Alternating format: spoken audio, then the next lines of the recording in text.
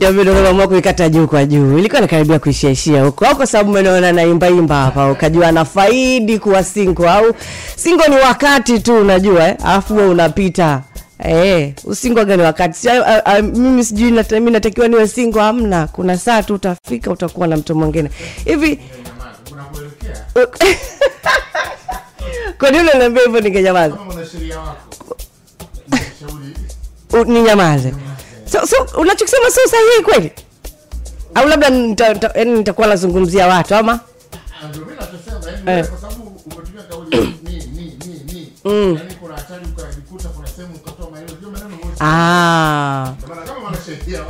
Mbona nyamaze? Hamna lakini yani okay sawa mwanasheria nimekuelewa. Sawa nimekubali.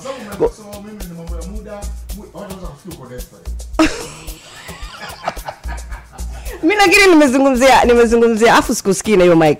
Nimezungumzia yani alivyosema yani this love is not for me. Hamna yani moja kishaanguka imaanisha kwamba utabaki pale pale basi wewe ndio wa hivyo. Maisha waga yanakuja alafu endelea. Niendelee kunyamaza au niendelee? Of course na hapo moyo.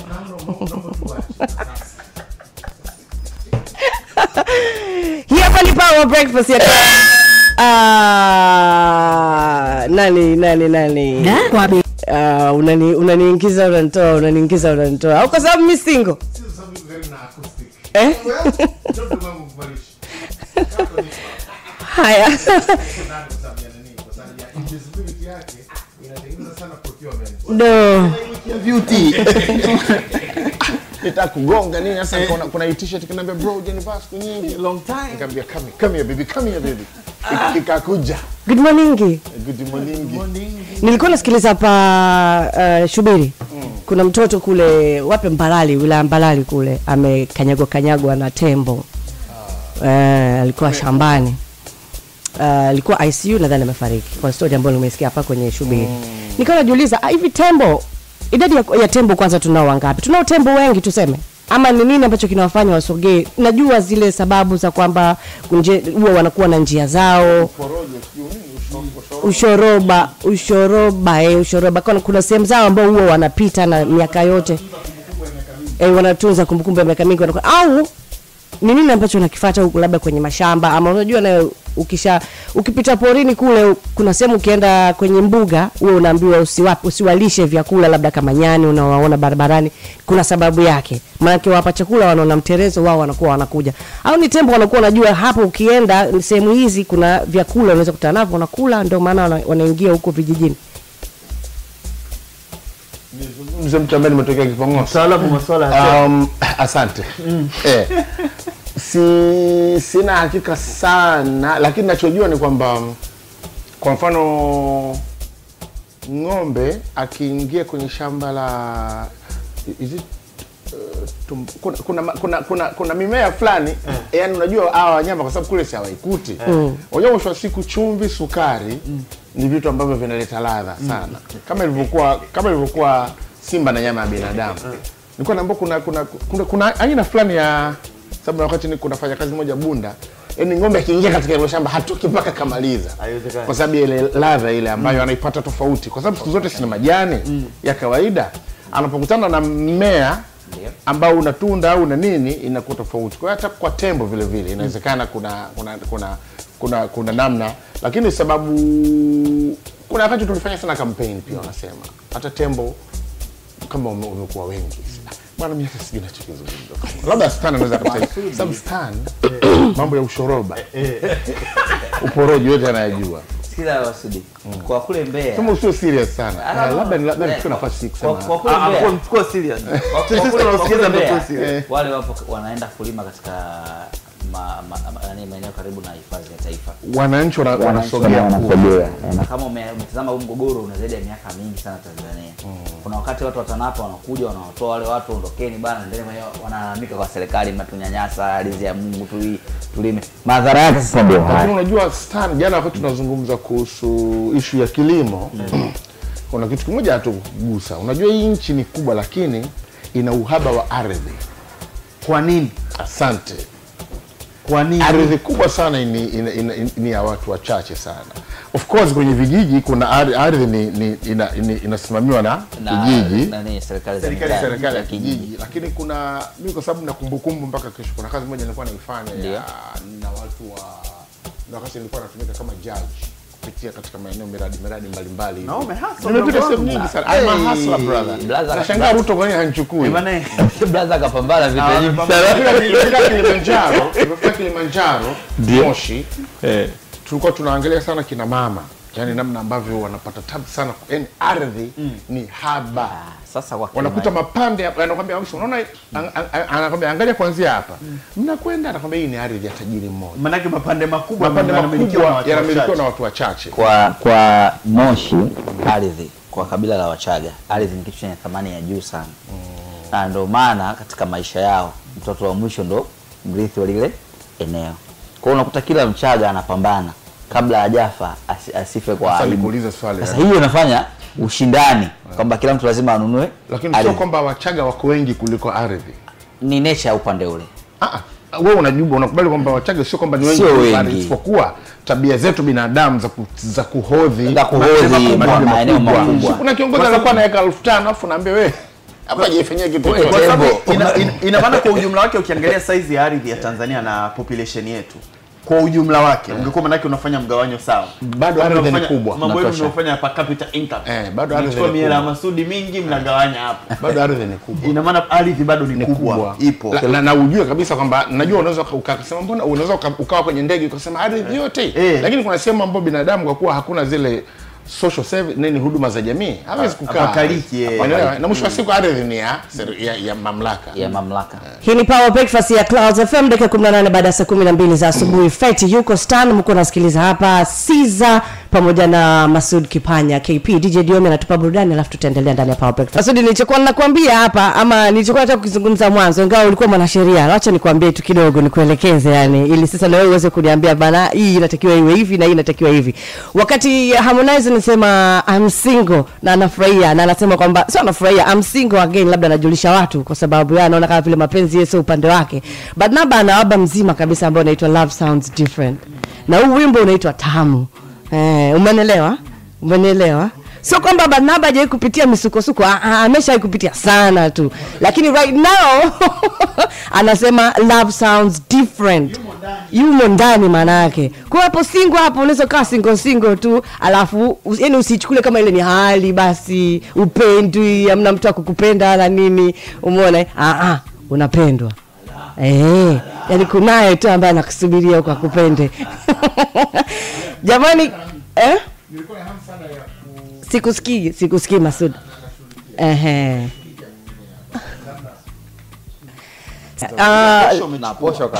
Kaka, kuona asubuhi ya leo tutaangalia kuhusiana na BRICS. BRICS ni kifupi cha majina ya nchi. Nchi ngapi? Nchi 5 ambapo kuna B tutaangalia B inasimama kwa ajili ya inasimama na Brazil, alafu R ni Russia, I ni India, C ni China, na S ni South Africa. S ni South Africa. Miaka kama 20 nadhani imeshapita tangu 2001 kule. Wataalamu walikuwa wa uchumi duniani walikuwa wanaangalia jinsi dunia inavyokwenda kupitia umoja mbalimbali za kidunia, na kugundua kwamba kuna umoja wa kiuchumi wa nchi 4 ambao sasa ndio hiyo BRICS. Mara kwanza ilikuwa ni BRIC 2001. Ilikuwa maana yake South Africa walikuwa hawajajiunga. South Africa imekuja kujiunga 2010. Okay, lakini ilikuwa ni BRIC ambayo kulikuwa kuna ibuka, ilikuwa ndio inaibuka kutokana na kukua kwa uchumi, kijeshi, pato la taifa pamoja na viwanda. Na mchumi mmoja uchumi kijeshi, ilikuwa inapanda, ilikuwa inakuwa kiuchumi, kijeshi, pato la taifa pamoja na viwanda katika hizi nchi BRICS. Sasa South Africa ukiondoa sasa kuna mwanauchumi mmoja wakati huo wa Goldman Sachs, kampuni ambayo inaongoza ya uwekezaji wa benki, dhamana na usimamizi wa uwekezaji, anaitwa Jim O'Neill. Akatabiri kwamba uzito wa kiuchumi wa hizi nchi Brazil, Urusi, India na China unaweza ukazipita nchi zenye uchumi mkubwa zaidi duniani katika muongo ujao. Muongo ukapita, Maana muongo ni miaka 10. Muongo ukapita. Lakini sasa hivi hapa tuko 2023. Maana muongo mmoja ulipopita kabla ya miaka 10, miaka 9 baadaye South Africa ndo wakajiunga katengeneza BRICS. Tunapozungumza 2023 ni muunganiko wa kiuchumi ama wa nchi ambazo zinazungumziwa sana duniani right now. Kuwa tishio kwa upande wa dola, kwa mataifa ambayo yamehodhi kwa muda mrefu. Of course. Maana kwa sehemu kubwa hapo ukizungumzia BRICS, upande wa pili unaizungumzia G7. Yeah. Na ukiwa unazungumzia G7 unazungumzia nchi kama G7 manake ndo anaingia mataifa yenye uchumi mkubwa kutoka nchi za magharibi. Manake unazungumzia Marekani, wanaingia huko Wajerumani, nani hivyo. Na ndugu zake wengine. Kwa wale hawa BRICS sasa hivi wanaonekana kama ni tishio.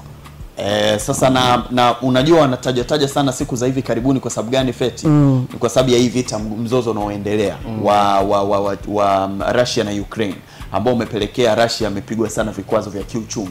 Kwa hiyo Russia naye anajaribu kufufua wale tunasema washirika wake ambao anaweza angalau kuendelea kufanya nao biashara zaidi katika kuendelea kuimarisha uchumi wake.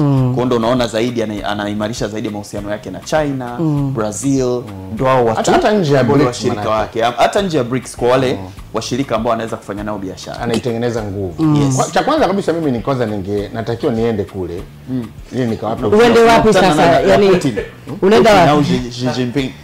South Africa. Niende kwenye makao makuu yao kwanza, na ushauri nataka nikawape. Nataka niwaambie tabia yao ya kuweka jina lao kwa kutumia herufi za kwanza, kuna wakati itakuwa itamkiki. Maana yake na kweli members wakiongezeka tengia Tanzania, siku Tanzania akiingia itakuwa Uganda, labda inawezekana wakaja kubadilisha baadaye. Kikubwa ambacho tutakizungumzia ni hapo muunganiko wa hizo nchi kwa Afrika. Sisi tunatakiwa kutizama nini ama tunajiona tuko wapi, tunasimamia wapi? Masuala ya kuangalia. Ukiangalia BRICS mnatakiwa kuangalia EAC ikoje. Yaani nini mnafanyaje? Si ndio? Maana yake East Africa Community, right? Lazima uangalie East Africa Community. Lazima pia uangalie unaona nini kule. Lazima uangalie wewe unakaa wapi. Maana kuna mataifa mengi ambayo yapo njiani sasa hivi kujiunga na BRICS. Mexico.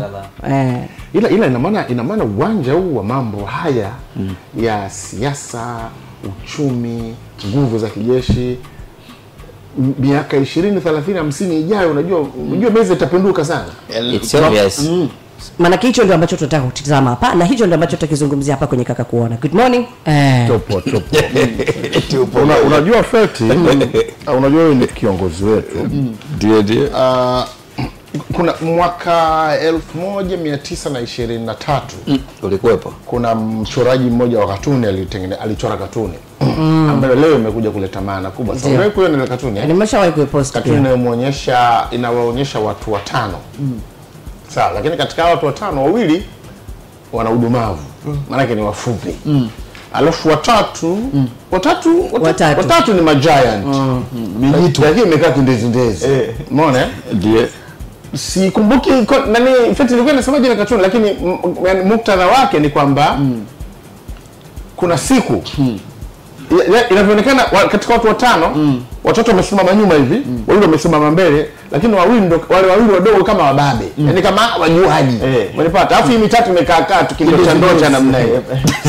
Alafu ikawa inasema kwamba iko siku hawa jamaa watakuja kugundua ukubwa wao. Watajitambua. Sleeping giant maana. Sleeping giant. Yes. Na katika haya majitu matatu, yes, liko China, India na Afrika na Afrika.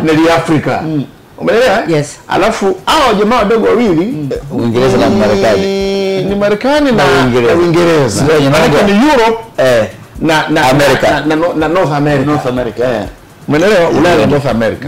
Alafu hao watatu au mandocha walikuwa wanasema toa samaki kishamba kindezi kiboya bora. Kwa hiyo tunazungumzia hiyo kwamba kuna siku watakuja kutambua ukubwa wao.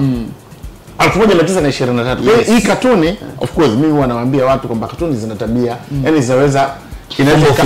inaweza kaja ikatumika hata miaka 50 baadaye na ikawa na maana katika mazingira ya katuni nyingi sana huwa nazirudia. Wengine wanadhani nazirudia aidha kwa sababu ya uvivu au kama nimekosea. Hapana, nazirudia kwa sababu unakuta kuna jambo linatokea sasa na ile katuni ina fit. Umechora miaka 10 iliyopita, 10 15, lakini bado inaleta maana. Kwa hiyo nimetoa mfano huo wa katuni hiyo mwaka 1923 ile feti anayo ile pale. Hiyo katuja kutuonyesha. Yes. Itazame. Sijui unafanyaje ili watazamaji wapate kuiona. Hii sio tu wasikilizaji, ni pamoja na watazamaji. China utaiposti au ulikuwa umeiposti? Alishaiposti, iposti tena basi feti. Yes. Kwa nini nimeanza na India na Afrika? Nimeanza na hii kwa sababu wewe unasema kwamba kuna yaani itafika wakati watakuja kujitambua nafasi yao ipo wapi. Sasa miaka 100 baadaye tunakuja kuzungumzia BRICS. Feta anatuambia kuhusu BRICS. Feta atakuja atatuambia kuhusu tunaanza kusikia kuhusu kutotumia dola, ingawa na nyinyi ni shule yake nyingine tena. Mimi nataka kujua sana kujifunza kwamba watu wakitrade wakifanya biashara ilikuwa kila kitu dola. Inafanya biashara China na Afrika au China siki na Tanzania na nani inatumika dola. Yaani kuna kitu kimoja kimetoka. Sasa ile dola haijatoka kwa Mungu. Kamba akasema hii ndio imetoka ina nchi fulani. Ndio sio hili tu. Umeona? Sasa miaka 100 baadaye unaanza kuzisikia hizo kelele za watu wameshaanza kama wameshaanza kujitambua. Lakini huyu mwamba wa hapa kushoto mbona kama bado yupi?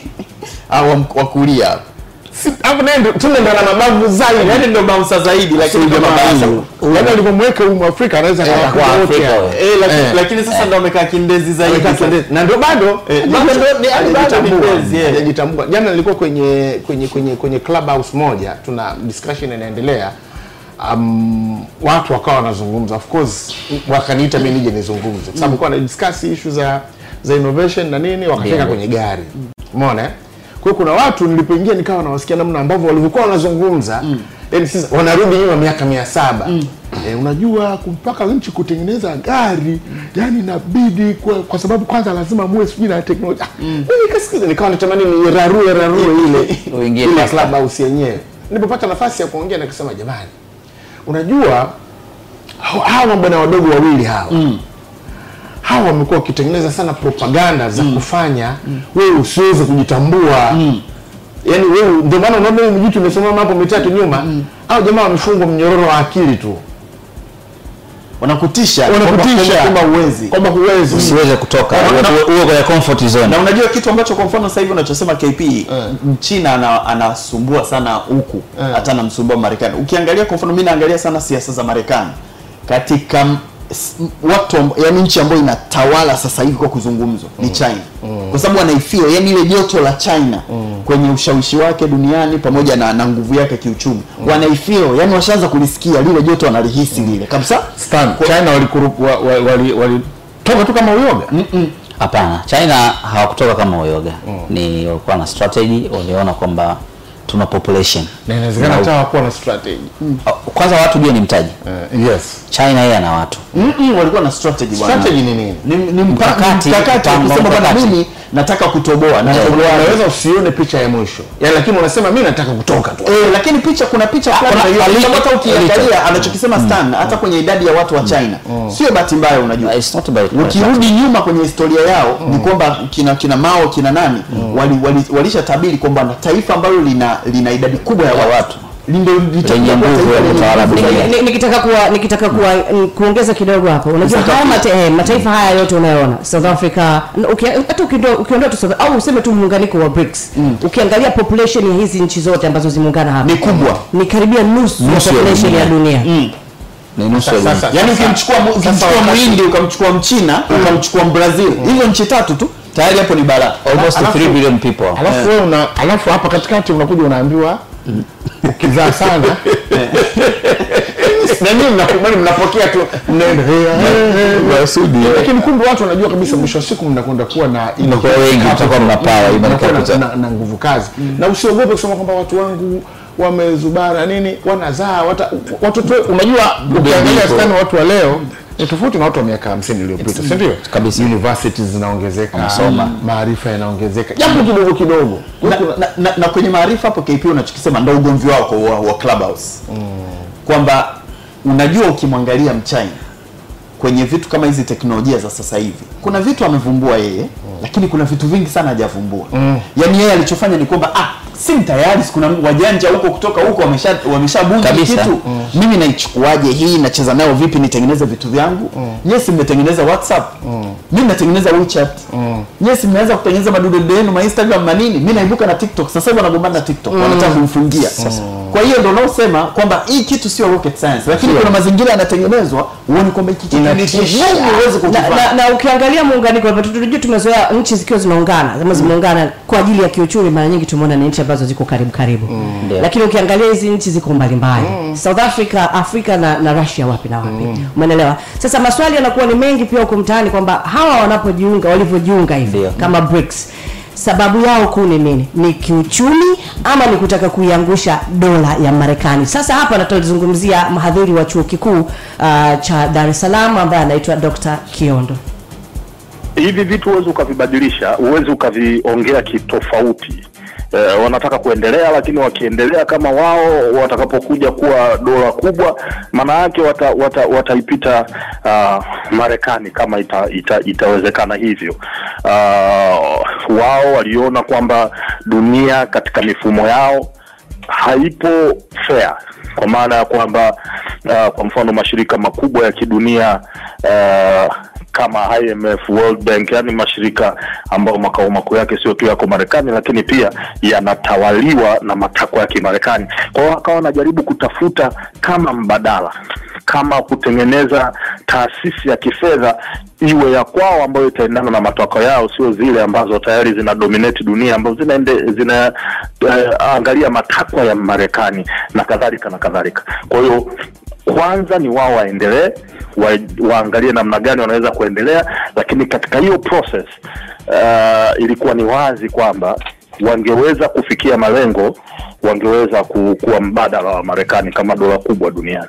Dr. ukiangalia nchi zinazounda hii BRICS, utagundua kwamba South Africa ndio nchi pekee ambayo ina uchumi mdogo ukilinganisha na zote ambazo zimejiunga pale. Nini hasa ambacho South Africa inakitegemea ama inahitaji kutoka kwenye huo muunganiko? Moja kati ya weaknesses za BRICS ndio hiyo. Nchi ambazo ni member zimetofautiana sana kiuchumi na South Africa kama ulivyosema ndio ina uchumi mdogo zaidi.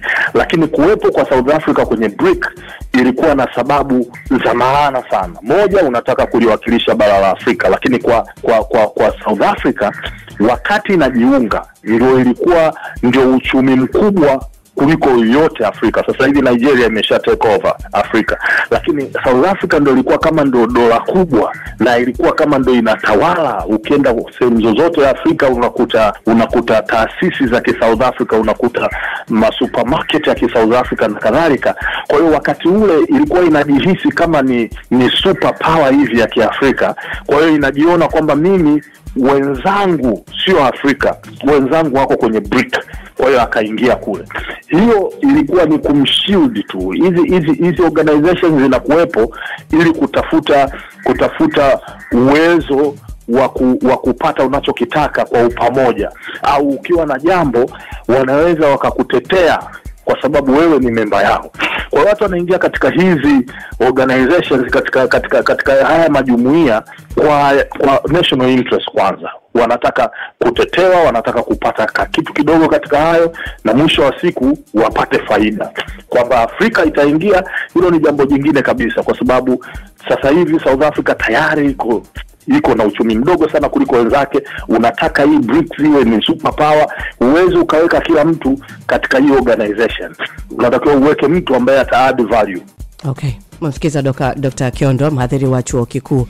Na wanatarajia BRICS wanatarajia kuwa na mkutano wao mwingine South Africa mwezi wa 8, ambapo sasa hivi pia kuna kelele ambazo zinasema kwamba kwa sababu Putin yuko ICC imetoa warrant ya kumkamata, lakini atakuwa South Africa mwezi wa 8. Kukawa kuna maneno South Africa pale atakamatwa hatakamatwa.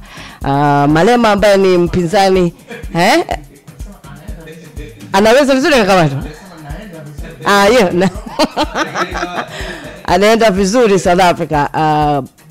Kukawa kuna ile wa South Africa pia nimemsikiliza mama ambaye ni waziri wa ulinzi nadhani South Africa, akasema kwamba kuna double standard kwenye ICC. Maana yake kuna uwezekano hataweza kukamatwa akiwa South Africa. na zaidi ya habari inayo uhakika na mapya kabisa ndani ya Power Breakfast News Team.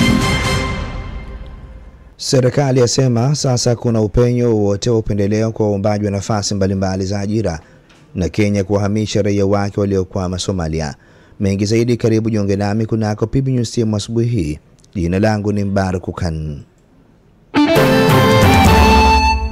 Waziri wa Nchi ofisi ya Rais tawala za mikoa na serikali za mitaa TAMISEMI Kairuki amesema kwa sasa kuna upenyo wowote wa upendeleo kwa waombaji wa nafasi mbalimbali za ajira na inapobainika kuna upendeleo hatua kali za kisheria zitachukuliwa. Kairuki amesema hayo wakati akihitimisha uchangiaji wa mjadala wa bajeti ofisi ya Rais TAMISEMI kwa mwaka wa fedha 23-24. Wala wananchi wenu wasiwahukumu kwamba labda kumsaidia mtu au lolote. Na mimi niwape comfort binafsi, na sisi pia ni viongozi. Hatutataka kuharibu au kuchafua majina yetu. Tutahakikisha kwa nguvu zetu zote tunasimamia kuhakikisha kwamba zoezi hili linaenda kwa haki. Na wako hata viongozi ambao wamenipigia simu na nimesema siangalii kiongozi, siangalii nani ni nani, tunatenda haki. Nenda kwenye mfumo. Haki itatendeka. Na hata juzi na jana nimerejea tena kwa watendaji wa ofisi ya Rais TAMISEMI. Kama hata kulikuwa kuna chembe ya aina yoyote ya kutoaminika kwa mtu yoyote kwenye eneo hili, kuna watu watakwenda na maji. Aidha, mjadala wa watumishi wanaojitolea uliibuka tena wakati wa kuhitimishwa kwa hoja ya bajeti hiyo ya TAMISEMI, ambapo Waziri Kairuki ameeleza kuwa hakuna mfumo maalum wa kutunza taarifa za watendaji wanaojitolea hasa walimu, jambo ambalo Spika wa Bunge Dr. Tulia Ackson ametaka lifanywe kazi. Si wote pia waliotamani kwenda kujitolea waliopata nafasi.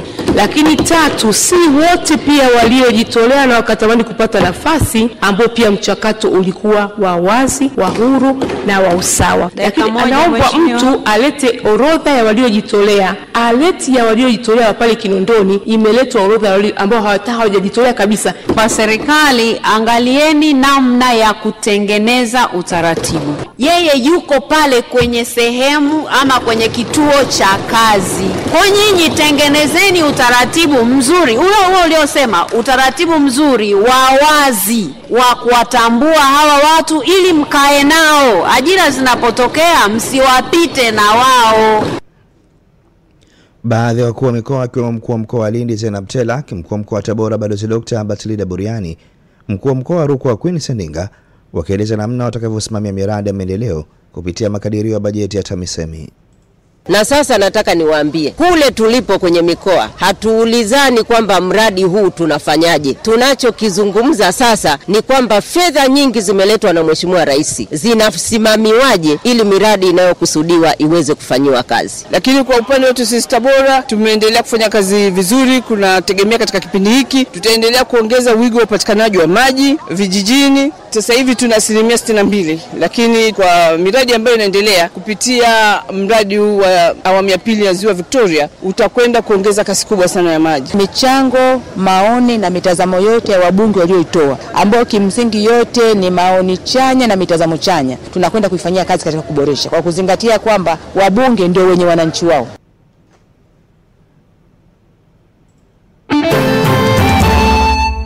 Jeshi la polisi mkoani Mtwara linafanya uchunguzi wa tukio la mauaji lililofanywa na Swale Isa Mwitiku, mkazi wa kijiji cha Chiwale wilayani Masasi, aliyemuua kaka yake kwa kumchoma kifuani na kitu chenye ncha kali na kumjeruhi mke wake kisha naye kujinyonga hadi kufariki. Kutoka Mtwara, Juma Muhammad ana taarifa zaidi. Siku za karibuni wilaya Masasi imekuwa ikiripotiwa matukio ya mauaji kwa wananchi, huku undani wa mauaji hayo ukiwa bado haujaelezwa. Kamanda wa polisi mkoa wa Mtwara, kamishna msaidizi wa polisi Nicodemus Katembo, anaeleza juu ya tukio la mauaji lililofanywa kijiji cha Chiwale wilayani humo, huku mtuhumiwa kijinyonga hadi kufa. Pia alimjeruhi mke wake aitwaye Mwana Hawa Herman Omari mwenye umri wa miaka 56. Huyu ni Mwera, mkulima na mkazi wa kijiji cha Chiwale, kwa kumkata na kitu chenye ncha kali kichwani na mgongoni na kumsababishia majeraha makubwa katika sehemu hizo. Mara baada ya tukio hilo, mtuhumiwa Swale Isa Mwitiku alijinyonga hadi kufa kwa kutumia kamba ya manila aliyotundika juu ya kenchi la paa ya nyumba yake. Chanzo cha tukio hili bado kinachunguzwa.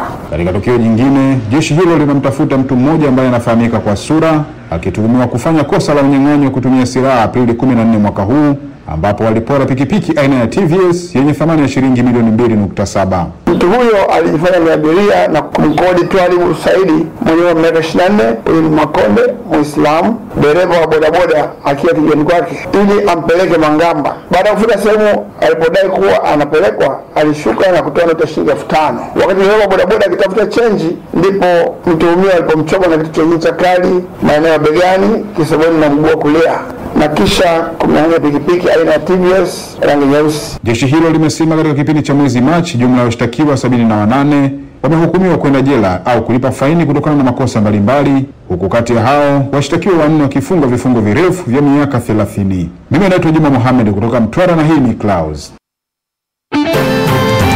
Leo bonge yuko na mwenzetu ndugu yetu Wilson Fungameza. Huyu ni Dr.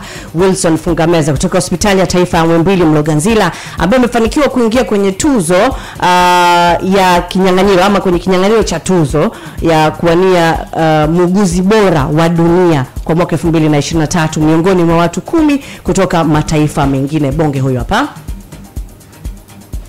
Kamanda Wilson, nataka nijue kwanza wewe umepatikanaje katika kinyang'anyiro hiki cha muuguzi bora duniani? Asante sana kaka Bonge.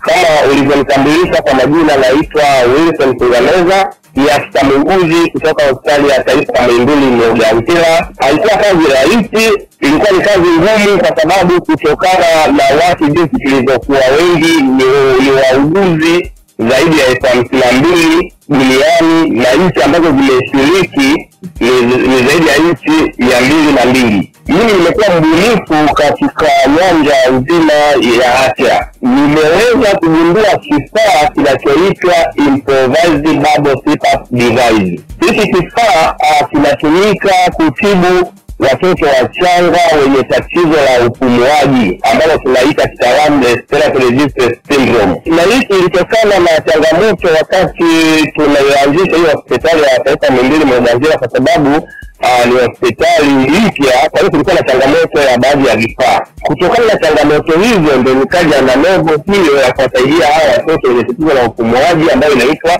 improvised bubble CPAP device. Iliweza kusaidia kupunguza vifo vya watoto kutoka 14.1 hadi 5.9. Ni mara ngapi labda watu wameanza kuingia katika kwenye hicho kinyang'anyiro? Hii ni mara ya pili. Mwaka jana ilifanyika na mshindi aliweza kupatikana, ambayo alipatikana katika kule wanaitwa Dubai, ndio alifanyika na kama tunaweza kupata hiyo mshindi. Kwa hiyo hii ni mara ya pili ambayo atafanyika London tarehe 12 mwezi wa 5, ndio mshindi muuguzi bora duniani ataweza kupatikana. Haya, kitu kingine nataka kujua ni zawadi gani mtapewa labda baada wewe ukiwa mshindi? Kama mtu atapatikana kuwa wa kwanza, wametoa zawadi mbalimbali. Pia waliohitaji ni mshindi wa kwanza ataweza kujinyakulia kitita cha dola 2.5 za Kimarekani. Tunatakiwa tukupigie kura au tunafanyaje ili uweze kuwa mshindi namba 1? Kwanza kabisa naomba Watanzania wote waweze kunisapoti, waweze kunipigia kura, kwa sababu mfumo wa kupiga kura ni rahisi sana.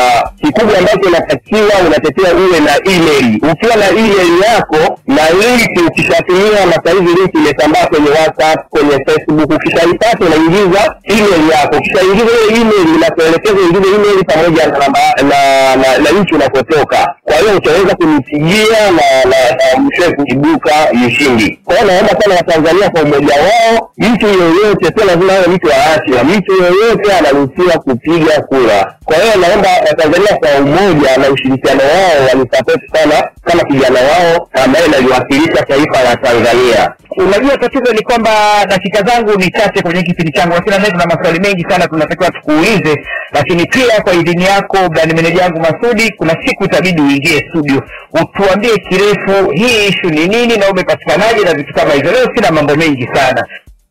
Power Breakfast. 6 zimesalia kuweza kufika saa 2 kamili za asubuhi. 12 pale tulianza kuzungumza kutaka kuelewa zaidi kuhusiana na muunganiko wa mataifa 5 duniani ambao unaitwa BRICS, ambao unajumuisha Brazil, Russia ama Urusi, India, China pamoja na South Africa. Na sisi si sehemu ya muunganiko huo, lakini kuna shule. Kwa nini vitu kama hivyo vikitokea tunavitolea macho na kuvifikiria. Sisi ukiangalia huku pia tuna blocks nyingi tu. Tuna kina East Africa, kuna kina ECOWAS, kuna kina SADC na nini na nini. Umeelewa? Ndio. Kwa unaangalia wenzetu wanapata nini, wanafanya nini, wanakwenda vipi, si ndio? Kwa ajili ya kupata shule. Ndio. Na sisi tukoje? Na sisi tukoje? Ukiangalia kwa wakati huu wamepunguza nchi hizi hapa. Anazungumzia sasa China pamoja na Russia matumizi ya yani kuwepo kwa dola katika exchange zao, katika trade zao. Sasa naomba leo nisaidie Feti kwa sababu wewe unakuona sana kwenye mitandao. Fafanua. Mwanzo ilikuwaje na sasa hivi ikoje? Nataka tu kwenye hilo eneo la mfano tukisikia hatutumii dola.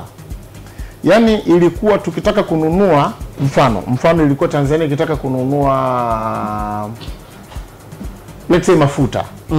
Si ndio? Nahitaji shule hapo nisaidie na mimi nikende nikajifanye ninajua mbele ya safari huko. Kama mafuta umeenda mbali. Sina utaalamu. Labda tumie mfano ambao unatumia labda watu wengi washao experience wa kununua gari. Unaagiza gari Japan. Mimi nataka kama nchi. Unataka nchi ndio inanunua. Kama nchi. Haya nchi inaagiza mafuta. Kwa sababu sisi ndio tunafanya mafuta tunanunua tunaagiza in bulk alafu tena ndio yanakuwa yanasambazwa. Mafuta tunayanunua tuchukue mfano tunachukua kwa Mwarabu. Kuwait hapa. Tunachukua mafuta kwa Mwarabu. Tukienda kwa Mwarabu tunaenda na huko nyuma ilikuwa tuna utaratibu tunaenda na dola. Unaenda na dola. Maana yake utachukua pesa zako. Utabadilisha kwa dola. Utanunua dola. Ndio. Alafu unachukua dola unakwenda kwa Mwarabu. Ndio nasikia ile hifadhi ya fedha za kigeni. Ndio. Yes. Na yeye anapokea dola. Kwa hiyo unakuta kwenye reserve bank yake kwenye mfano wa BOT yake anakuwa na ongezeko la dola. Sio kwamba ukimpa yeye anaichange kuingiza kwenye hela yake. Maana hata yeye hata yani tuseme kama mafuta ama Mwarabu. Yeye akitaka kununua mataifa mengine. Kwa sababu umeshampa dola na kuna vitu anavyovinunua. Anahitaji reserve ya fedha kwa ajili ya kupata bidhaa mbalimbali. Ya fedha. Haya sasa huo ndio utaratibu ambao umezoeleka. Ndio. Si ndio?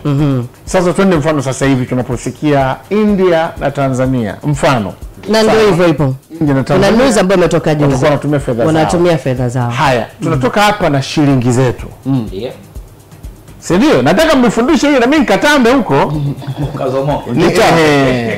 Tunatoka na shilingi zetu. 3. Tunakwenda India. India huwa anatumia rupia. Si ndio? Ndio. Je, tunapokwenda India sasa kununua tufanye nini?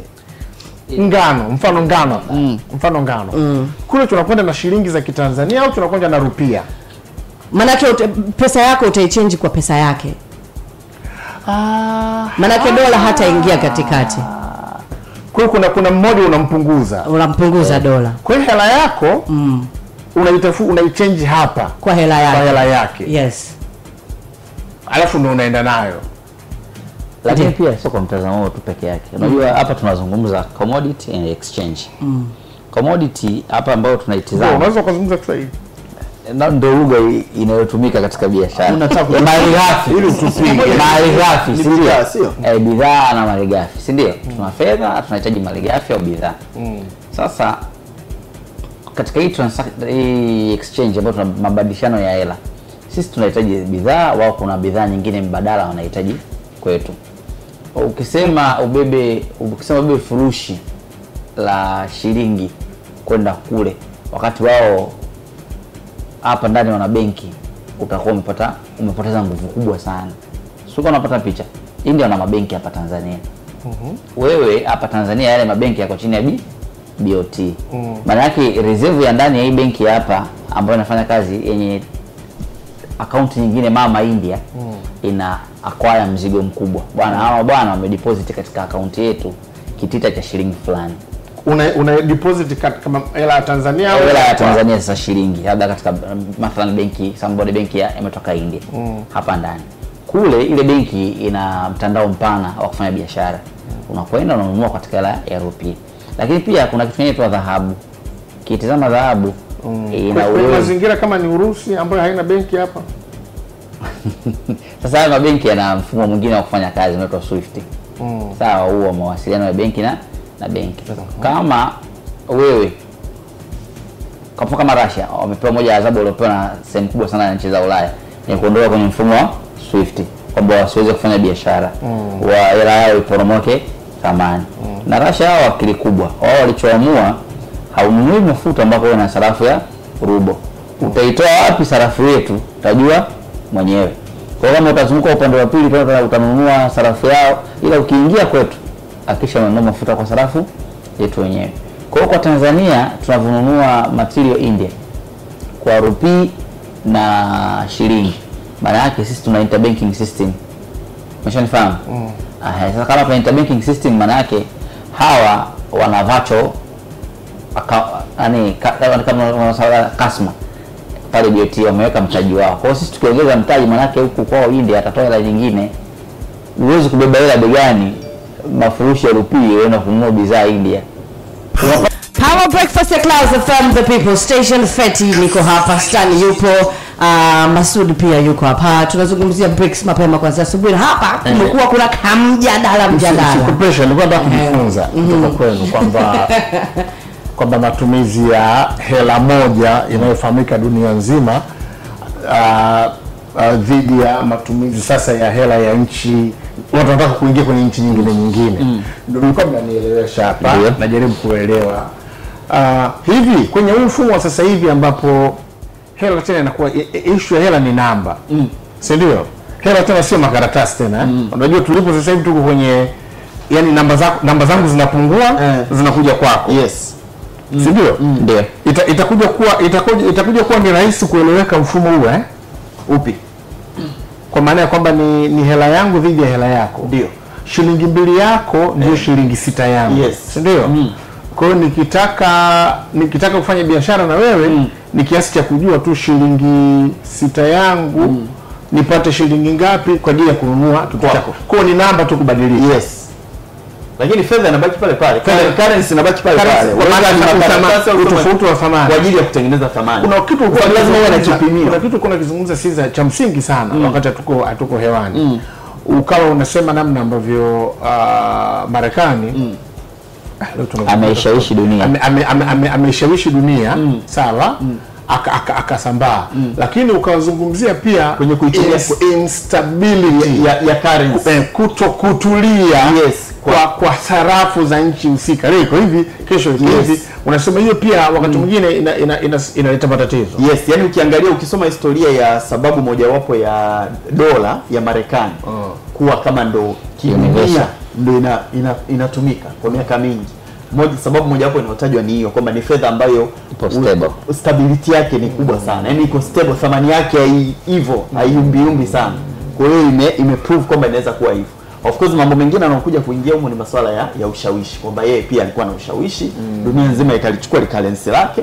Kwa hiyo siku zote unajiona upo salama kama nchi hata unapokuwa na fedha ya kigeni, unapokuwa na dola, kwa sababu nchi nyingi unaweza kufanya biashara na dola ya Kimarekani. Ni kama leo unapokwenda, last time nimekwenda Kongo. Dola ya Marekani inatumika kama fedha ya kawaida, kama fedha ya hiyo. Yaani mtu anakurudishia kama ilivyokuwa Zimbabwe. Yaani nakwambiaje, nilimpa derivatex, nilimpa sawa. Si labda nimetoka hapa Mikocheni nimekwenda Morocco. Nimefika Morocco, si ananishusha. Labda nimempa dola, nilimpa nadhani dola 100. Na yeye akakupa change. Wakati ananipa change, ile change ina mchanganyiko wa dola ya Marekani na fedha ya Kongo. Hiyo ni ishara mbaya kwamba sarafu ya Kongo haina nguvu hata ndani kwake. Sasa tunavyoangalia, maana unahitaji kubeba kiroba cha sarafu ya Kongo ili upate huduma. Usinitoe. Kwa hiyo inawezekana Tanzania na Russia au Tanzania na India au China na India kufanya biashara kwa hela zao wenyewe. Tumetafsiri kwamba ni namba. Ni namba. How many times unanihitaji mimi kufanya conversion ya na kuna biashara mbona kisema wakati pia tuko napenda basi vijana mmewiva sana. Unaambiaje sasa? Kuna kitu uko unazungumzia hifadhi ya fedha za kigeni. Ndio. Unasema kwamba sasa hivi maana yake kila mtu anazungumzia nina dola hizi, nina dola hizi. Kwa mfumo mpya huu unaokwenda maana yake ni kwamba itafika time Russia atakuwa anasema nina yuan hizi, nina yuan hizi, yen, si ndio? Maana yake ni kwamba itafika kipindi ambacho vinchi hivi vidogo, yani hamna mtu atakayetamba na shilingi za Tanzania hizi, kwa sababu mimi sikuhitaji wewe, kwa sababu wewe sina kitu kikubwa ninachokinunua kwako. Na vitu vichache ambavyo nanunua kwako. Au hamna kabisa. Sasa hapo vitu vichache ninavyonunua kwako. Na ndio maana ukijaribu kuangalia nani KP kwenye kutengeneza nguvu, kama ushaisikia agenda ya Afrika kuwa na sarafu moja. Kama ushawahi kuisikia. Yes. Yaani saa moja kati ya vitu ambavyo hata sisi hapa katikati kwenye Afrika Mashariki tunazozania wapi? Sasa moja wapo ya sababu ni hiyo, kwamba mnapokuwa na sarafu moja, kwa sababu mnakuwa, let's say imagine Afrika, si manake mpo nchi nyingi, most likely mnaweza kutumia zaidi pesa yenu na mkaiongezea nguvu, na dunia pia itaipa nguvu, kwa sababu kuna vitu vingi ambavyo dunia inafanya biashara na nyie kuliko inafanya biashara na kanchi kamoja. Okay. Kwa hiyo ina maana leo kama ilivyo euro. Exactly, kama ilivyo euro. Kwa European exactly. Na ndio maana euro ina nguvu kuliko, na maana leo nani alipokuwa na pesa yake, sio labda Mjerumani, Uingereza, Ufaransa hivi. Kwa taarifa zilizopo ni kwamba sasa hivi China wameshaanza China wameshaanza kufanya trade na Brazil kwa kutumia pesa zao. Tanzania na India wanatumia pesa zao, Tanzania wanatumia pesa zetu. Kuna swali hapa kwa Dr. Neema ambaye amelijibu, huu uwepo wa BRICS unaweza ukashusha thamani ya dola? Maana ukiangalia kuna kuelekea ni kufanya biashara kwa pesa zao wenyewe, kunaweza kusababisha kushuka kwa thamani. Euro imeshusha dola. Tumsikilize Dr. Neema. Kwanza kuna mafanikio tuseme yale ya kwa ukubwa kabisa, kama vile ambavyo kuna union nyingine kama USD SADC na nini. Kwa ukubwa naweza kusema wanasaidia kwenye kuimarisha ule uchumi wa dunia, tuseme the global economy, kwa sababu chochote kitakachotokea kwenye global economy, na maana wao kama unit ama kama union, kuna namna ambavyo wataungana, watafanya decision fulani, mambo fulani vitu vikae sawa. Kitu ambacho kama wangekuwa wanasimama mmoja wasingeweza kufanya kama wakiwa kama group. Kwa ukiangalia kwa ukubwa kuna faida yake, kwa sababu sasa kuna kundi lingine la giants ambalo limejitengeneza, ambalo pia watakuwa wanaangalia uchumi wa dunia, kwa sababu na wao wako duniani. So whatever which is happening duniani, na wao pia wana mkono wao. Lakini tukiangalia kwenye labda nchi moja, kuna vitu kama uwekezaji. Labda zamani Tanzania ama nchi nyingine inaweza ikawa ina mkataba ama agreement labda na Russia au tuseme Brazil ama India, ikawa hizo tunazitaga bilateral, ina maana ni nchi kwa nchi. Lakini kwa sababu sasa hivi wale wameungana, unaweza kuta kwamba kuna faida labda nchi moja, mimi nikiingia mkataba labda na China ama na India, naweza nikaingia mkataba na BRICS kwa sababu ile ni union. Ni kama mtu anakuja anafanya biashara labda na Kenya, ana advantage ya kuweza kufanya biashara na EAC yote, East Africa yote. Kuna namna ambavyo uwekezaji unaweza ukaongezeka. Kama sisi tuna mahusiano mazuri labda na China, tunaweza tukapata advantage za zile nchi nyingine, Brazil, India, Russia, South Africa, kwa sababu labda tuna mahusiano mazuri na China na hizi nchi nyingine. So hata masoko kwa developing countries, nchi zinazoendelea, yamekuwa mikakati ambayo wanaweza wakaichukua pia kukabiliana na vitu vinavyoendelea kwa nchi zinazoendelea, labda issue za chakula, food crisis au energy crisis kama sasa hivi tunachopitia, au mambo ya climate. Wale watakuwa wanakaa wanaongea kwamba tufanyeje kwa ajili ya nchi zinazoendelea kwenye issue ya chakula au kwenye issue ya energy, tukama hapo na strategy gani. Kwa hiyo kuna namna ambapo watakuwa wanakaa chini kuangalia jinsi gani wanaweza kusaidia nchi zinazoendelea. Lakini pia nilikuwa naangalia malengo yao au vitu ambavyo watavigusia, nguzo zao. Wanataka sana kuwekeza kwenye viwanda na miundombinu, infrastructure, kwenye developing countries, which is a good thing. That is a very tricky question. Lakini unajua kunapokuwa na majianti mahali, kila mtu waga anataka kuonyesha misuli yake. It has been there. Dola imekuwepo miaka na miaka. Kwanza nadhani mwaka 1943 huko ilitangazwa kama hizo international currency, na nchi nyingi wamekuwa wakitumia dola kwa ajili ya kureserve. Kwa hiyo dola imetumika sana na imeshika sana. Kusema kwamba inawezekana kwamba kuna siku moja kama hawa BRICS wanaposema kwamba watakuja na currency yao, au labda nchi kama China inataka currency yake itumike zaidi, au India nani, inawezekana zikaja currency nyingine ambazo zina nguvu zikataka kufika pale ambapo dola ilipo. Hicho kitu kitatokea automatically, lakini ni leo ama kesho I doubt kwa kweli, kwa sababu imechukua muda mrefu kwa dola kufika hapo ilipofikia. Sasa hivi wanasema nchi nyingi ambazo zinaweza kupunguza, sio nchi nyingi naweza ngasema, lakini kuna nchi ambazo ile reserve ya dunia ambayo ilikuwa inawekwa kwa kutumia dola inaweza kupungua. Ina maana kuna nchi, baadhi ya nchi zinaweza kuweka reserve zake sio kwa kutumia dola tena, zinatumia currency nyingine kama hivyo, hiyo ya China ama ya India au ya nini. Lakini kusema kwamba dola itapotea kabisa si kweli. Bado tunafanya biashara sana, trade, international trade inafanyika sana kwa kutumia dola. Hata hizi nchi ambazo zina hizi BRICS ama nchi nyingine ambazo zinaleta hiyo wanaita de-dollarization, kama vile kuishusha nguvu dola, bado wanafanya biashara na watu ambao wanatumia dola. Unaagiza material, unalipia kwa dola. Unafanya hizi cross border transaction, unatumia dola. Kwa hiyo mara ya kwanza itakuwa changamoto kidogo. Kutakuwa na vitu vingi vinakuwa vigumu, hasa kwa wafanyabiashara na viwanda ambao viko kwenye zile nchi ambazo hazitaki kutumia dola.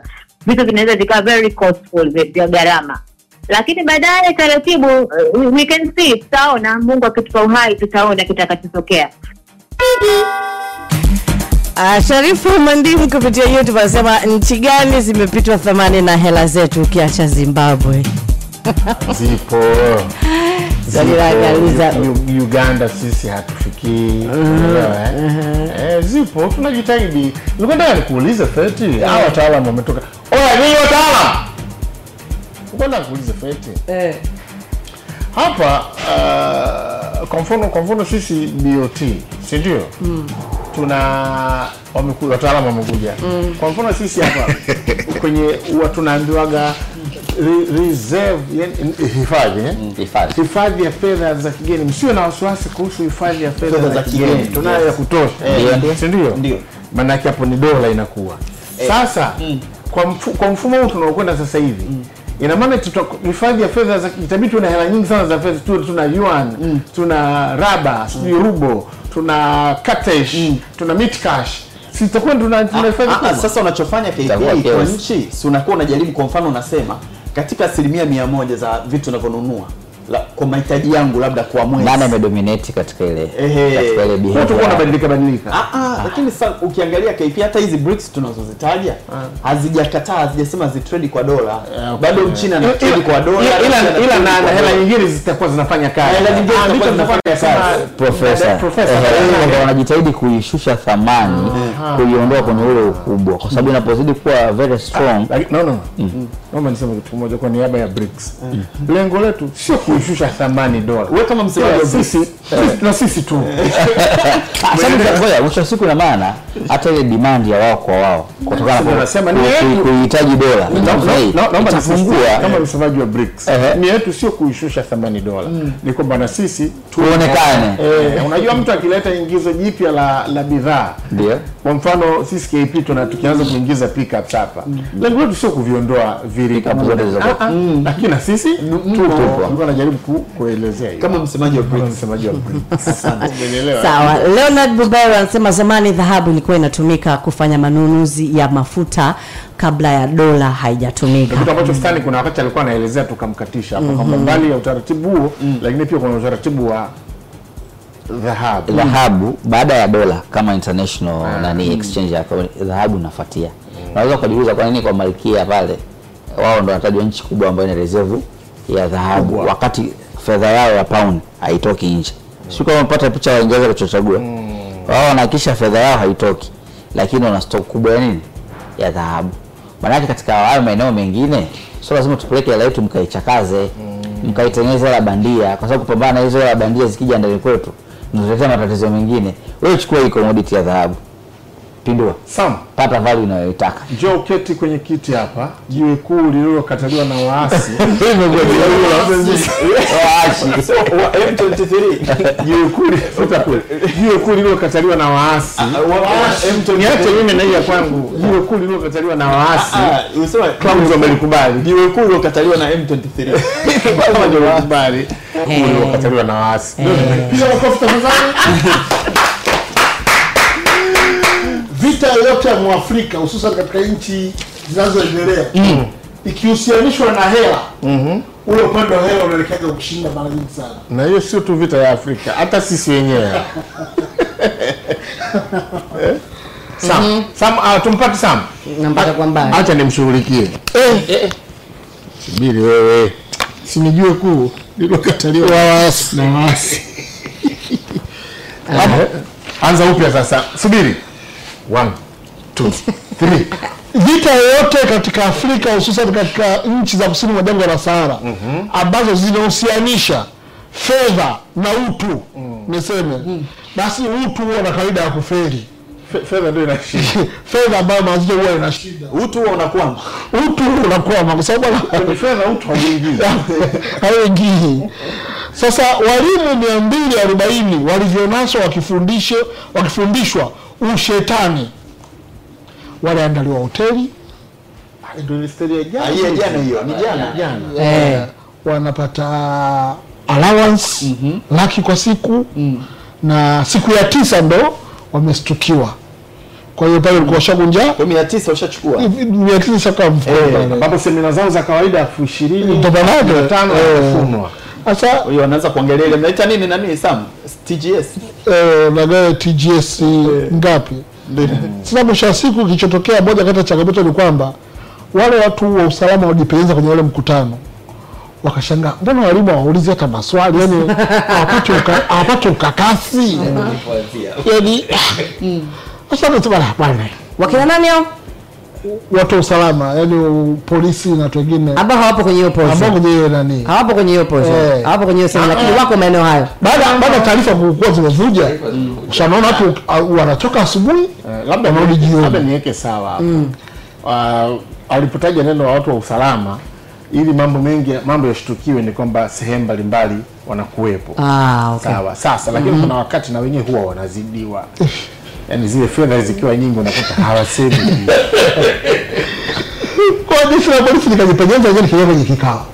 Kwa kaja mwalimu, masomo yako matatu, swala la afya, kuna swala la afya ya jamii, afya, kuna swala la mahusiano. Sasa katika vile vitabu viko vile tumeona pale swala la polisi, mbona wenzetu wapate ukakasi na haya masomo? Sasa nikamwambia hii ni siku ya 9 au siku ya kwanza naweza somo ile kwa kali zaidi kuliko hiyo. Kwa hiyo ndio wakaona wasimamishe sasa, wakamate mkurugenzi na timu yake pamoja na watu wengine ili waweze kwenda vizuri. Cloud Spray ni lipi, lakini inanitumia kama mtaalamu pia. Kwa hiyo mwisho wa siku mkurugenzi na timu yake wale facilitators wanasaidia jeshi la polisi, na story ndio imeandikwa gazetini Pasho kwa sawa kwa mkurugenzi wa NGO bana sema ile taasisi na kwa timu yake wa facilitators walikuwa wanafundisha. Kwanza hii ni kwa sababu tu imestukiwa na skulu imestukia siku ya 9, ingekuwa siku ya 10 hata kama wamechukua vile vitabu, wamechukua vile vyote, lakini yale maarifa wale walimu wanaondoka nayo bado hawezi kutoa kichwani. Hivi Sam, hapa katikati hapa nilikuwa naona kama kuna yani kwenye hizi nchi zilizoko duniani kuna nchi ambazo zinapozungumzia masuala zinaangalia sana masuala ya haki za binadamu kwenye maeneo mengi sana, na kuna wakati unakuta watu kama wanakuwa kidogo waoga kulizungumzia jambo kwa kuhofia kuwaudhi wakubwa, mabwana wakubwa. Unanielewa Sasa hivi hali ikoje? Au utakuwa nakuonea? Utakuwa unaonea sana. Kujua kule kama wana mind au mind. Yani ni kwamba ule uoga ni sahihi watu kuwa waoga, yani kwamba sababu najua kila nchi ina taratibu zake. Si ndio? Kama unaweza ukashindwa kusimamia misingi ya tamaduni zako na nini kwa sababu ya kuogopa watu ambao kila siku wanakusaidia maana. Na kuna case studies utumie mfano wa nani wa Uganda. Uganda walivyopitisha ile sheria zile za kali za kujua kitakachowakuta. Alex Achilles umesikia mikwala ambayo imepigwa. Hapo matamko yameshatoka. Kwenye mataifa mengi makubwa tuko maana tumewaona itawakosti. Unajua zile. unajifunza nini hapo? Kwa sababu unakumbuka kwenye PB siku zote sisi tunazungumza sana namna ambavyo bwana fanya utakavyofanya ili ujitegemee. Wewe unakumbuka KP ulizungumza vizuri sana wakati tulipopita kwenye corona. Yes. Ukasema corona ambacho umetufundisha kikubwa ni kwamba kuna siku milango itafungwa. Na unajua KP, nikupe mfano. Mimi wakati kipindi kile cha corona, wakati ambapo huwezi kusafiri, nilikwenda siku moja Muhimbili. Nilipofika Muhimbili pale nilikuwa na issue yangu nikaingia. Wakati nimeingia kwenye mlango nikapishana na mtu mmoja ambaye alikuwa kama mgonjwa amewekwa kwenye wheelchair. Sitomtaja jina. Anatoka. Wakati anatolewa na ndugu zake, yani anasukumwa. Mimi nikawa naingia ndani. Of course kwa hiyo juu tu ile huwezi kujua yani nani, mimi nika hivi. Nilipoingia ndani nimefika kwa daktari nikatibiwa na nini. Jamaa baadaye daktari akaniambia, daktari of course ni mshikaji pia. Akaniambia unamfahamu yule, kuna mtu umepishana naye hapo yupo kwenye wheelchair. Nikasema hapana, hata sijapay attention. Ndio tumepishana kwa nyakati za kuvaa mabarakoa. Na mabarakoa na nini, yes, tumepishana sijajua ni nani. Akanitajia jina baba. Yaani huyo ni mtu ambaye top 10 ya matajiri Tanzania. Unajua kusema top 10 ya matajiri Tanzania. Unajua huyo sio mtu unazungumzia sio na bilioni 5-10. Huyo ni heavyweight. Yupo kwenye top 10 ya matajiri Tanzania. Lakini babu alikuwa hawezi kutoka hapa kwenda kutibiwa. Hata sasa yeye kwa sababu Profesa Jarabi sasa nimekuelewa sasa. Swali wanapiga stop Profesa Jarabi anaambia hicho kitu anaambia watu kuna kupata mafua tu kidogo atibiwa nje. Lakini anasema corona kati ya vitu ambavyo vinafundisha watu wengine pia kwamba hata sisi tunaweza kutibu.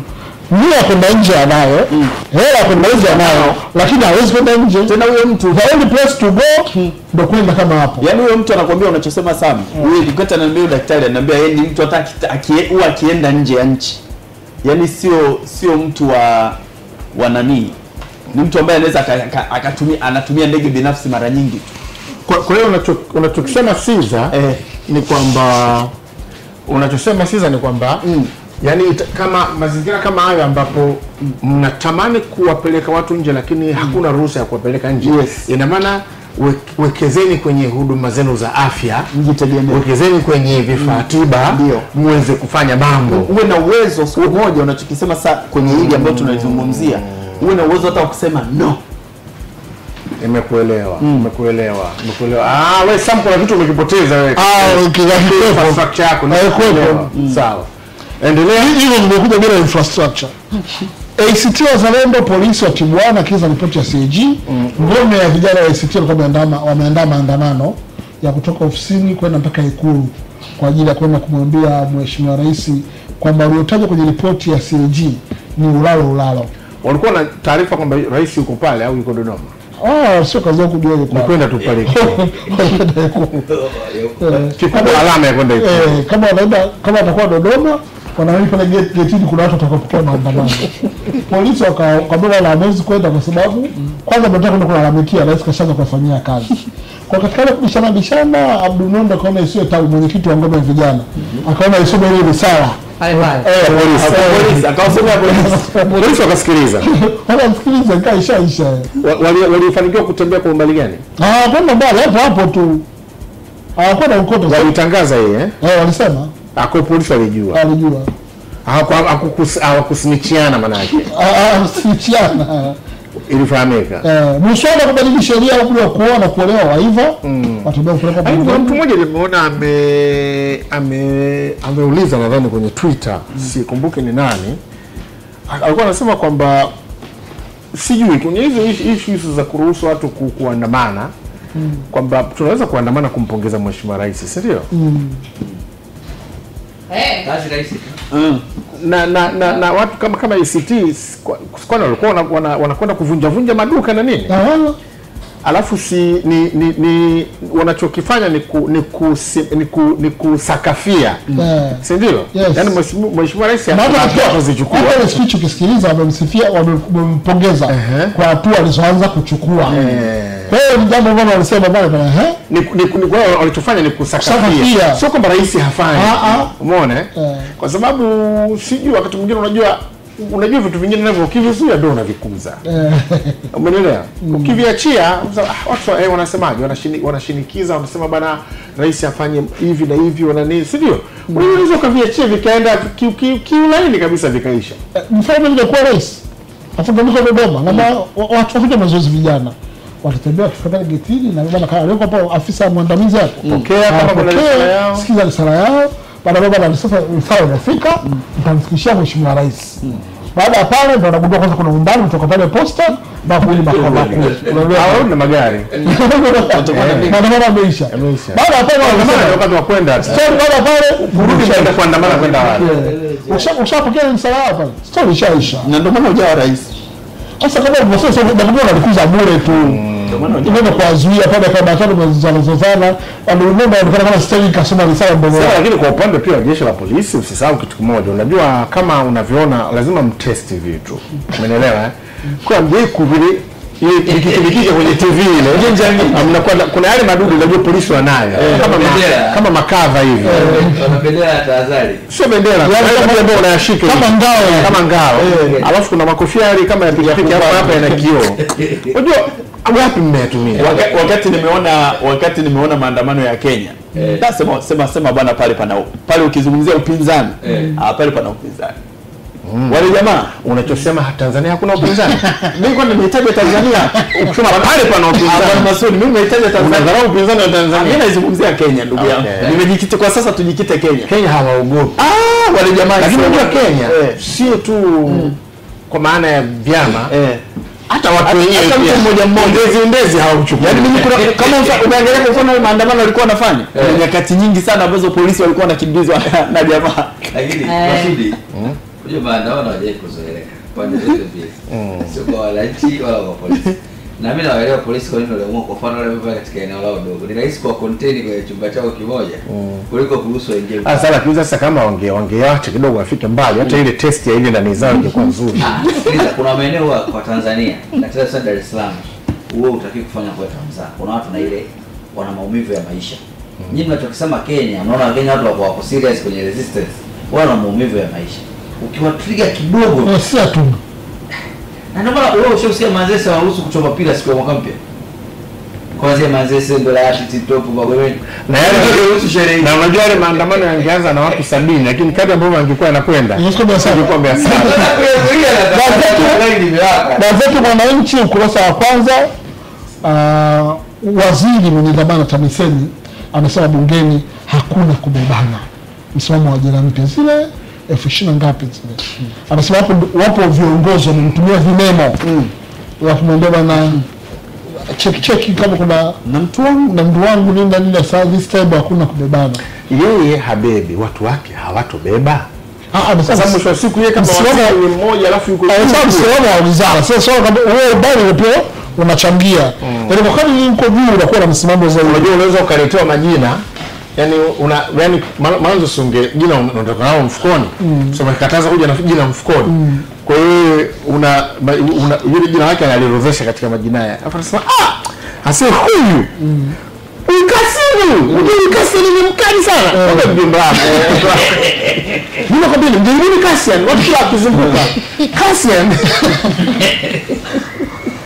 Msimamo wa juu ndio msoro kwa ukurasa wa kwanza. Nimrod Mkono afariki, story kwa ukurasa wa kwanza gazeti Mwananchi. Gazeti ya Leo, Rais Samia amuua mkurugenzi jiji Mwanza. Kulikuwa kuna issue pale RC kama mwezi mmoja uliopita hivi. Alitoa maagizo ya kusimamishwa watumishi 4 wengine wa halmashauri ya Mwanza kutokana na issue za viwanja. Kuna uzwaji wa viwanja umetokea, watu wanapiga pale mpaka viwanja afu taratibu wake wasomeki vizuri. Na akasema baada ya uchunguzi umebanika hata mkurugenzi amechafukwa na jambo lile, yani limemchafua pia. Na yeye kwa kuwa hana mamlaka ya uteuzi wa kumtengua labda mkurugenzi, yeye kama RC anachofanya ni kuandika barua kwenda kwenye mamlaka ya uteuzi ikimtaarifu kuhusiana na swala la mkurugenzi kwamba ikimpendeza amtoe. Na anasema kwamba kwa ilivyotokea hapa yani hastahili bado kuwepo Mwanza, yani tu tuna mamlaka kumuondoa. Kwa hiyo inaonekana kazi ikafanyika, uchunguzi ukafanyika. Baada hapo mkurugenzi akapata heshima kuwa na mkeka peke yake. Yaani hauna watu wengi. Sio amemtengua na kumteua. Yaani yuko peke yake baada ya ametenguliwa. Kwa nasubiria jiji la Mwanza kama atapata mkurugenzi mwingine. Story iko ukurasa wa kwanza. Gazeti Habari Leo. Nimalize hapa na gazeti Uhuru. Spika aagiza mikakati ya kuadhibiti tembo. Story kwa ukurasa wa kwanza. Wabadhirifu wa mali ya umma ukiona. Ajira mpya za tikisa. Wameshtuka. Na jana spika bunge alizungumza akasema umekuwepo mtindo ambao kuna watu ambao kwenye ofisi za serikali wanajitolea kufanya kazi. Yana zile ajira za kujitolea. Na inapofika kipindi cha ajira kama hizi hapa mpya hizi, wanaibuka watu ambao wao hawakuwa kwenye kujitolea. Basi wanapata nafasi zile, baada ya kujitolea wanajikuta wanaendelea kujitolea kwa sababu pengine na moyo ule wa kujitolea sana. Sasa si sawa. Mtu kama amejitolea miaka 3-4, kwa nini achukuliwe mtu mpya na mkashindwa kumpa ile jina rasmi? Na wengine ndio wajitolea na ndio hatuwezi kukuudhi kwa kujitolea. Ndio sio hivyo sasa. Sio hivyo. Unakuwa unajitolea kwa minajili kwamba inaonekana ajira ikitokea, which makes a lot of sense. Kwa mtu ambaye amejitolea, tulizungumza na yule mwalimu wa ilikuwa ni wapi fete? Ni hapa wilaya Zingizi wa hapa lakini nani manake unaona amejitolea miaka kadhaa. Ni nzuri umpe priority. Sasa kuna watu ambao walijiongeza kwenye hizi halmashauri. Yaani waliambiwa bwana kwamba basi leteni majina watu waliojitolea. Hapa kapeleka jina la ndugu yake. Yaani wanapeleka majina ambao hata mtu wewe wewe sasa. Mimi kujitolea hapa. Lakini huo ni nani tulizungumza last time. Huo ni udhaifu wa mifumo. Kwa sababu inakuwa watu ambao wanafanya kazi una database. Wamesema wakiingia kazini huwa wasign. Lakini sasa wao utaratibu wa ofisi moja sasa wizara inajuaje kama alikuwa anasaini? Lazima kuwe na mifumo. Ndio unataka kuniambia kuna mwalimu anajitolea anawafundisha watoto wako, si ndio hivyo? Umjui, una taarifa zake, ameingia hajaingia hata kama anajitolea. Pale sehemu ya ofisi utaratibu upo. Akifika atasaini. Lakini lile daftari halipo wizarani kujua kule Mtipili kuna mtu anajitolea kwa mkurugenzi kwa halmashauri. Sio kwa sababu mkurugenzi majina. Anapata majina kwa majina sio wale watu waleta viambatanisho. Kwenye hiyo mimi kwenye issue ya kujitolea. Kwani si ni utaratibu kwamba inapofika nafasi za ajira zikitoka sisi zinatangazwa, utaratibu ni kutangaza, si ndio? Kwa maana kwamba wewe kujitolea na wewe apply. Lakini kipaumbele sio apewe wale kipaumbele manake. Kwa maana kuna indication kwa maana kwamba sasa hakuna haja ya kutangaza hizo ajira kwa sababu wao kujitolea. Na maana tuchukue tu kundi la watu ambao wamejitolea wote tuwakusanye. Lakini utaratibu ni kutangaza kwa sababu kuna kila siku kuna watu wanatoka katika mifumo ya vyuo wanakwenda kwenye soko la ajira. Yaani KP mimi ninavyoiona kwa hoja yako ninavyoiona ni kama imekaa hivi. Unaona sisi hapa tulipo clouds inaweza ikawa kuna nafasi iko wazi. Sio labda manager wa nini. Ile nafasi kwenye taasisi zinaweza ikatangazwa either ndani ya taasisi kutegemea na idadi na kama nafasi ni chache. Hata hiyo nafasi moja. Labda jamani tunatafuta manager wa uendeshaji. Tunaangalia ndani tunaona ndani tunafikiri kuna watu wana uwezo wa kuichukua hii nafasi. Tunatangaza ndani kwa ndani watu ndani wanaomba. Umenielewa? Au kuna ile ambayo huwa ni kwamba sisi tunatangaza wa ndani mnaruhusiwa kuomba, wa nje mnaruhusiwa kuomba. Lakini kuna mazingira ambayo inawezekana wa ndani hata kama wote mnaomba kwa unapata advantage upande wa zile wako wa kwanza kwamba itangazwe ndani. Mimi nikitangaza kwa ujumla utajichanganya kule. Utajichanganya lakini utakapokuja yale maombi yatakapokuja kwa pamoja sinakujaji vile vile. Wewe unapenda sababu unaweza kuwa unajitolea alafu uwezo wako mdogo alafu kuna mtu yuko nje na uwezo mkubwa. Ni kweli kabisa. Hiyo inawezekana. Sasa wewe mtu mmoja ndio nafasi mfano kama anasema Caesar kwamba inafika mfano nafasi ya usema mtu brand manager wa PB mfano. Hata mfano mwingine yaani yote kwa mfano inawezekana. Kwa hiyo mwisho wa siku wakati mtu alikuwa mfano mtu alikuwa anakaimu ile nafasi miaka 3 anakaimu ikafika nafasi sasa wakati huo ile nafasi ijazwe inavyopaswa unasema tupeleke kwenye ushindani wa nje. Ndio. Na kuna mtu alikuwa amekaa miaka mitatu. Kama miaka mitatu aliweza kukaimu na mkaenda naye vizuri, kichokoka kosekana ni utaratibu wa kumrasimisha, mkabuni upeleke nje. Kwa nini asipate kipaumbele ambaye anaweza kukaa kwa miaka mitatu na mambo yanaenda vizuri? Yanaenda vizuri, mkafanya hiyo consideration. Kuna wengi wanakosesha nafasi hiyo. Sasa sio yule anastahili kuwepo pale, lakini agombee. Apply kama kawaida. Yaani akapambane na wengine. Lakini kwa consideration, wacha utamconsider. Sam, wewe una wakati wako umekwisha alafu, lakini mimi nina swali moja la mwisho. Kuna story ya umeshaikupitia ama umeshapitia sini ya leo kwenye magazeti ya majana juzi kuhusiana na Cyprian Musiba. Cyprian Musiba? Na kesi yake na Bernard Membe. Mimi nachojua ni majibu aliyotoa Bernard Membe baada ya kuandikiwa barua na baba askofu.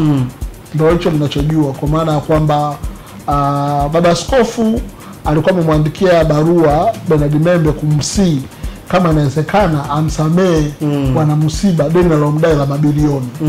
Na kwa sababu askofu hata akiangalia haoni kama bwana Musiba atakuwa na uwezo wa kulipa pesa hizo. Bwana Bernard Membe akamjibu baba askofu, akamwambia kwanza ingekuwa Musiba ameomba msamaha sawa, lakini anaomba msamaha sio Musiba mwenyewe. Kwa hali yake hivi vinataka bana issue sasa ni mbele kwa mbele. Na hata kiomba msamaha leo ni msamaha uliochelewa. Kwa hiyo ni leo usiku anaomba msamaha, hapa atalipa na mali zake zitaifishwa ili ziuzwe. Na kama mali zake tuseme zote, kwa sababu naona amekabidhiwa auction mark kuuza mali zake kwa ajili ya bilioni 9.9. Kama vitu vyake vyote havitafikia kama yake 650 kwa mfano, kama ingekuwa 650 nini, bwana Membe anaweza kaamua basi kama ni hivyo ameshindwa kulipa awekwe ndani. Yeye anaweza kaamua sasa.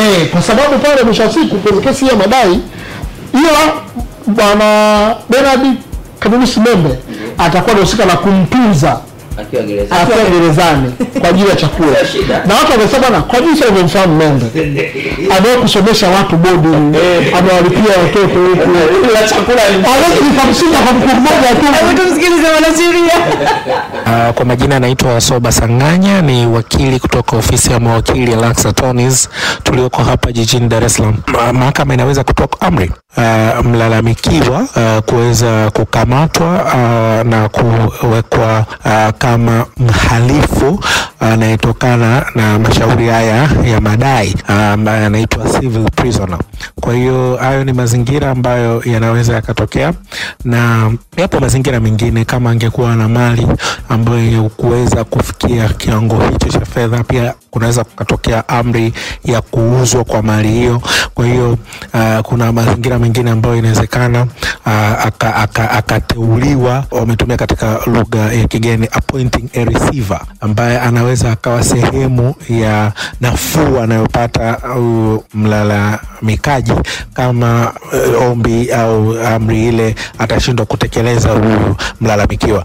Lakini pia mazingira ya tano ni pamoja na nafuu nyingine yoyote ambayo mahakama itawapendeza na itaona kwamba inafaa kutumika katika kuhudumu kifungo au hukumu iliyotokana na shauri hilo.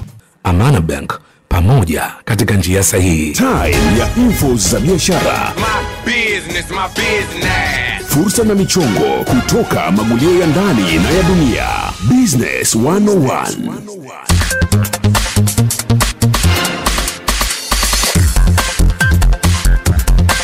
Habari za asubuhi Mklauzinia, karibu katika biashara 101 asubuhi ya leo.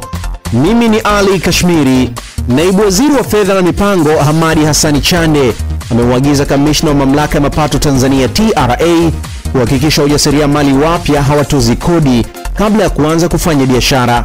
Chande ametoa agizo hilo bungeni jijini Dodoma alipokuwa akijibu swali la mbunge wa viti maalum Mwasi Damas alipotaka kujua ni lini serikali itaona haja ya kuondoa malipo ya kodi kwa wajasiriamali kabla ya kuanza rasmi kufanya biashara. Akieleza awali ufafanuzi wa sheria hiyo, Chande amesema kuwa serikali kupitia muswada wa sheria ya fedha wa mwaka 2019 umetoa unafuu huo. Mheshimiwa Spika, serikali kupitia mswada wa sheria ya fedha wa mwaka 2019 kifungu cha 43 imetoa unafuu wa kulipa kodi kwa kipindi cha miezi 6 kwa biashara mpya tangu mhusika anapopewa namba ya utambulisho wa mlipa kodi. Lengo la hatua hii ni kumpa mjasiriamali nafasi ya kustawi kibiashara. Aidha, katika hatua nyingine, Mwansi akaeleza changamoto iliyopo licha uwepo wa sheria hiyo, jambo linalofanya naibu waziri kutoa agizo kwa TRA. Bado wananchi wakienda kutafuta leseni kwenye halmashauri zetu wanatakiwa kupeleka tax clearance kutoka TRA, na ili aipate hii tax clearance anatakiwa afanywe makadirio ya kodi na alipe kodi ya mwanzo. Sasa nini kauli ya serikali juu ya mkanganyiko huu?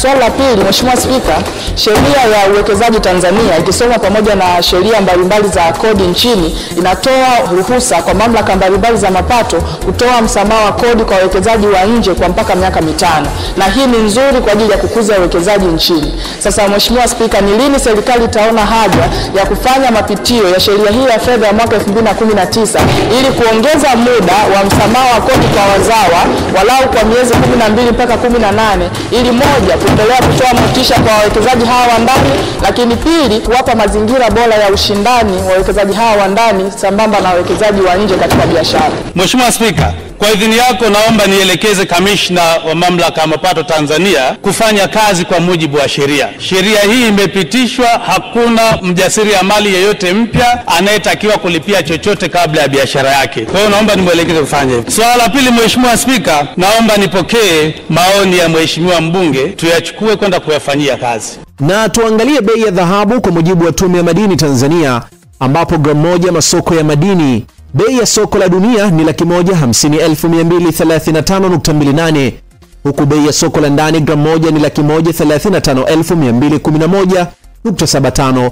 Vituo vya ununuzi bei ya dhahabu soko la dunia gramu moja ni 150,235.28, huku bei ya soko la ndani ni 132,207.05. Tamati ya biashara 101 inaweka nukta hapa asubuhi ya leo. Nikusihi uendelee kusalia na Clouds FM. Mimi ni Ali Kashmiri, unisikiapo kuna jambo.